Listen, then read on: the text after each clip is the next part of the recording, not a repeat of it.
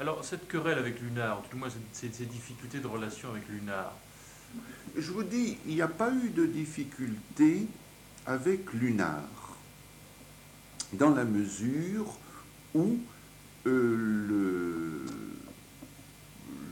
l'UNIOPS participait au congrès de l'UNAR, invitait des gens comme Lafont, comme Bianchi, à ses propres congrès et ainsi de suite. Là où l'UNIOPS s'est trouvé en opposition avec les créailles, c'est dans la mesure où les créailles, pas les créailles, les arcéas, dans la mesure où les arcéas ont obtenu un espèce de privilège pour créer des établissements. Par exemple, en ce qui concerne le plan, quand une œuvre privée était inscrite au plan pour créer un établissement, elle était subventionnée à 80%. 40% du plan, 40% de la sécurité sociale. Quand c'était l'ARCEA qui était la personne morale promoteur de l'œuvre, était subventionné à 100%. Vous comprenez? Et alors, c'était déjà une petite injustice. Mais ce qui était plus grave, c'est que dans leur statut, les arcéas devaient jouer un rôle de consultant sur l'opportunité des projets. À ce moment-là, ils entraient en concurrence. On n'était pas sûr de l'impartialité d'opinion qu'ils pouvaient faire. Je leur demandais tel projet est-il souhaitable dans la région, et qu'ils aient eux l'intention d'en faire un autre ou de développer un autre truc. Ils ne pouvaient pas être des gens impartiaux, totalement impartiaux. Et d'autre part aussi, les arcéas jouaient le rôle dévolu aux créailles, en somme un peu comme les conseillers de méthode dans ce monde très nouveau du traitement des déficiences de l'enfance, de l'adolescence en difficulté. Et vous savez que dans ces domaines-là, comme dans les domaines médicaux, comme dans les domaines psychiatriques, comme dans les domaines sociologiques, il y a toujours des écoles et des boutiques.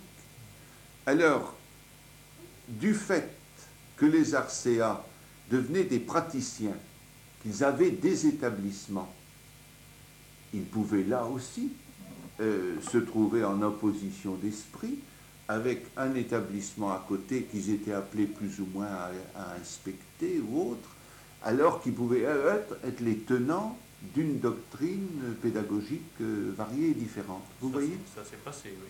Comment? Oui, mais ça s'est passé, fréquemment. Ça s'est passé, oui. Et alors, c'est là, l'UNIOPS, en tant que représentant des établissements privés, de leur autonomie, de leur indépendance, défenseur de l'égalité de traitement qui devait leur être faite avec les établissements publics, à plus forte raison, ne pouvait admettre qu'il y ait des établissements de caractère semi-public qui aient ainsi ces privilèges, sans avoir la garantie que donnent les règles administratives. Si vous êtes appelé à collaborer avec un corps administratif, il a ses règles, ses lois, vous savez, vous êtes sûr de la personne morale avec laquelle vous vous entretenez, de la limite de ses pouvoirs, de la limite de ses devoirs, de la limite de ses moyens.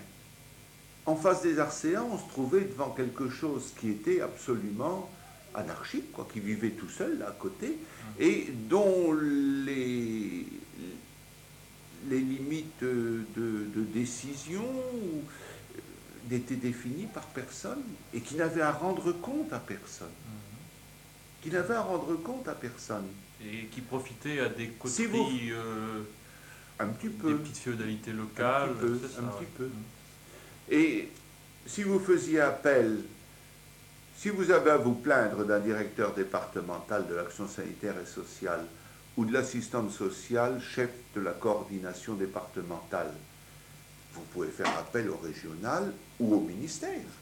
Et ces gens doivent rendre compte, devront faire un rapport. il y aura un arbitre. Vous aurez peut-être tort, mais vous serez arbitré. Si vous aviez à vous plaindre des empiètements d'une RCA et que vous demandiez au ministère, le ministère disait, moi ça ne me regarde pas, décréditant l'RCA, je lui donne de l'argent et après elle se débrouille, c'est pas moi qui, je n'en ai pas le contrôle, et je n'ai pas d'autorité sur elle. C'est ça qui faisait le différent. Sauf une contractuelle. Comment? Sauf c'est une forme de politique contractuelle déjà, les RCA.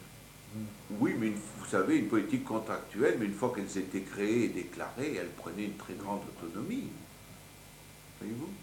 Alors c'est là. En quelque sorte, l'UNIOPS représentait le modèle pur d'œuvres privées organisées en union nationale des œuvres privées, Oui. et ne désirant, souhaitant n'avoir de rapport avec l'administration qu'en tant qu'œuvre privée. C'est-à-dire défendant leur propre privé vie, et à but non lucratif. Et à but non lucratif. Oui. Nous avons toujours... À la limite, vous auriez préféré un système à deux composantes, l'État et les œuvres privées, plutôt que ce système à trois composantes où la RCA était le bâtard, en fait. Ah oui, mais très honnêtement, oui. Très honnêtement, et même au moment où nous avons été appelés, enfin, à discuter un peu avec M. Laurie de la réforme des RCA, pour ma part, et l'UNIOPS avait même émis des vœux, pour justement que le CTN et le CREAI soient vraiment des organismes du ministère de la Santé publique, mais ne gèrent pas d'établissement.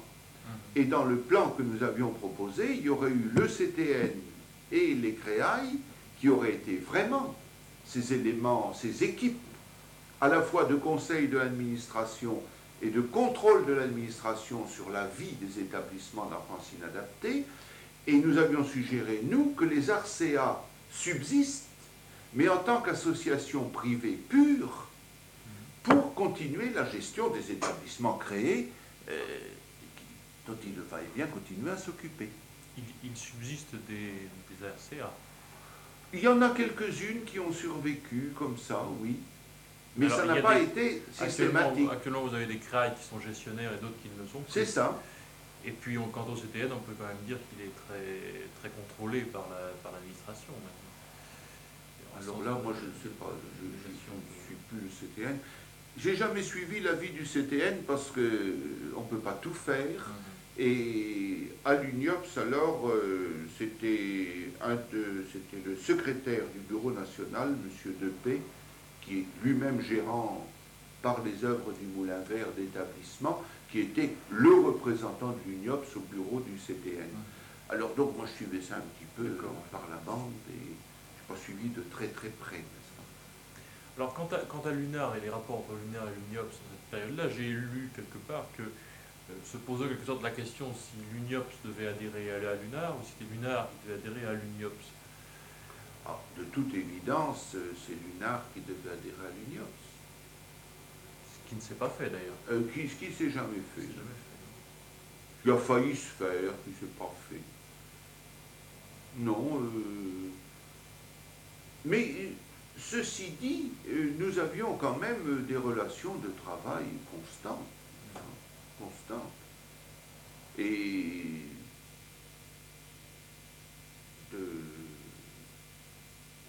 des gens qui étaient très engagés dans l'UNAR, comme M. Lafont, bien sûr, le président, comme le docteur Bianchis, comme le professeur Reynaud, comme peut-être tel ou tel autre, travailler et participer à nos commissions et participer même à diriger des travaux dans les congrès de l'UNIOPS concernant l'enfance inadaptée. Mais nous avions, nous, à l'UNIOPS, une commission nationale de l'enfance inadaptée, de façon à ce que, sur tous les problèmes pour lesquels l'UNAR pouvait être consulté par le ministère, nous puissions, nous, avoir une position propre, qui quelquefois était convergente, c'est pas du tout nécessairement une position divergente. Mais enfin, avoir eu une étude faite au sein, parce que nous représentions 8 fois plus, ou 8 ou 9 fois plus que l'UNAR, en tant qu'établissement vivant. Y avait-il d'autres partenaires à ce moment-là en matière de politique d'enfance inadaptée que l'UNAR et l'UNIOPS? Ah ben, il y avait l'éducation nationale. L'éducation nationale, oui. Qui a toujours fait sa politique propre, n'est-ce pas, puisque elle crée, elle, ses établissements de formation, de spécialisation d'instituteurs pour l'enfance inadaptée, tandis que le ministère de la Santé poursuivait sa politique de mise en place d'écoles de formation d'éducateurs. Privé. Oui, non, pas privé. Non, mais si vous voulez, le ministère. Non. Les écoles de formation d'éducateurs sont privées. Oui, mais ils peuvent travailler, ces éducateurs peuvent travailler aussi dans un établissement d'État. Oui, absolument, oui. Vous comprenez? Oui. Et le ministère a d'ailleurs après fait ces écoles d'éducateurs. Il en a une à Bordeaux, je crois, il en a une à Marseille. Je ne sais plus, enfin, exactement. Oui, ça dépend. Il y a les écoles des CRAI qui sont plus ou moins publiques. Qui sont quasi publiques, puisqu'elles entrent dans les trucs régionaux. Les instituts régionaux de formation. Les instituts régionaux de formation des personnels. Non, mais je veux dire que, comme dans beaucoup de cas, vous avez toujours la bataille entre l'éducation nationale qui veut former tous les techniciens et les ministères spécialisés qui veulent former leurs propres techniciens. C'est vrai pour l'agriculture, c'est vrai pour la marine marchande, c'est vrai pour la santé avec ses écoles d'infirmières. Pour l'armée.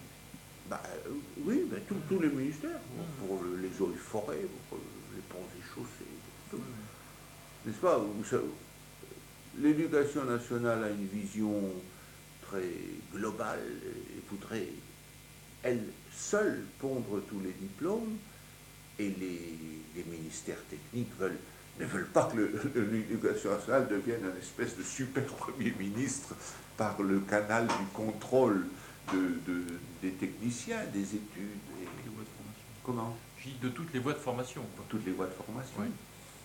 Alors c'est pourquoi, avec les éducateurs spécialisés, vous avez à la fois les écoles qui forment les instituteurs spécialisés et les écoles qui forment les diplômés de l'éducation, enfin ce qu'on appelle éducateurs spécialisés de l'enfance inadaptée, qui est un diplôme d'État.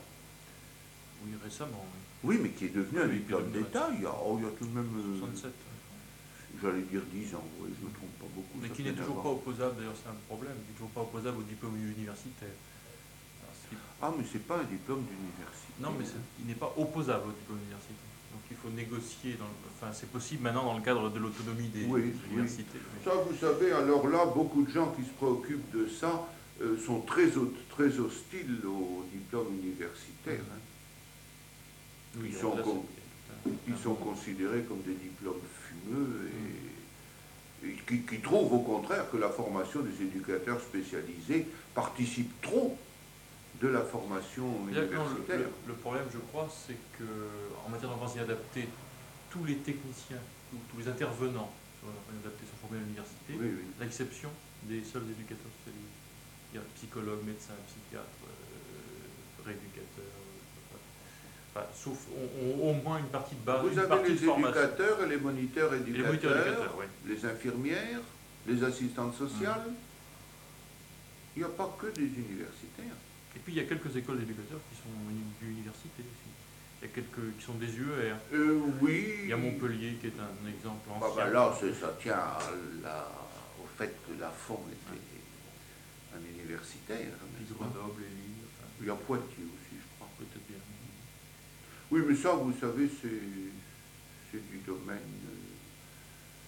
d'une espèce de lutte, pas de lutte, mais de partage toujours mal défini en matière de formation entre les ministères spécialisés et le ministère de l'Éducation nationale.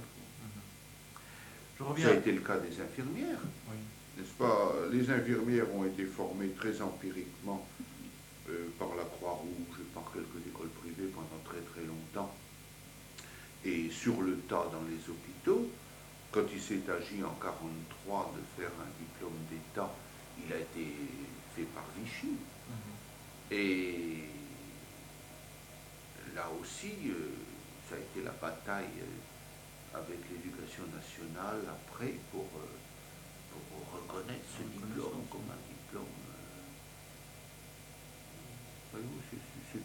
aujourd'hui, c'est pour tout, vous savez. Je reviens à l'UNIOPS. Alors, dans ces premières années, est-ce qu'il y a eu Et entre les ministères, c'est pareil. Prenez par exemple les travailleuses familiales. C'est un petit certificat, c'est pas une très très haute formation. Je crois que c'est une formation de 6 ou 9 mois. Bon, ben, il y a eu un certificat santé.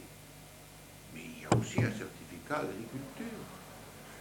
Prenez les monitrices d'enseignement ménager. Hein? Ben, il y a eu un certificat santé publique, et puis il y a un certificat agriculture qui n'est pas le même. Vous savez, dans tous les ministères, c'est la bataille comme ça, c'est perpétuel. Ça. Oui, je reviens à l'UNIOPS. Dans ces premières années, à partir de 1947, est-ce qu'il y a eu une politique de l'UNIOPS de définie assez rapidement? Et est-ce que, par exemple, cette question des rapports avec l'UNAR a fini par se régler? De quelle manière?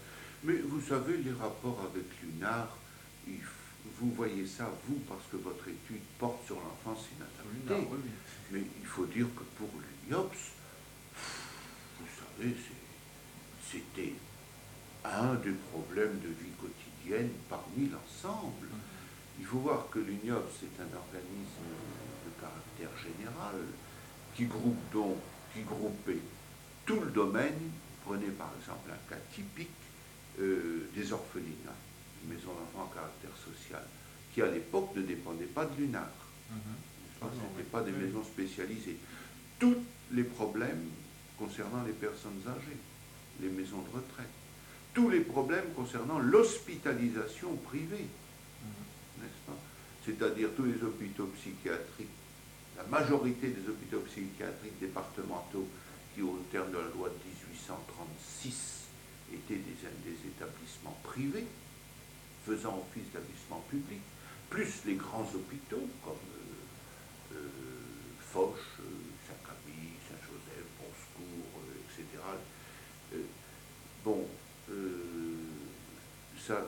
Tous les problèmes des migrants, logement, alphabétisation et ainsi de suite.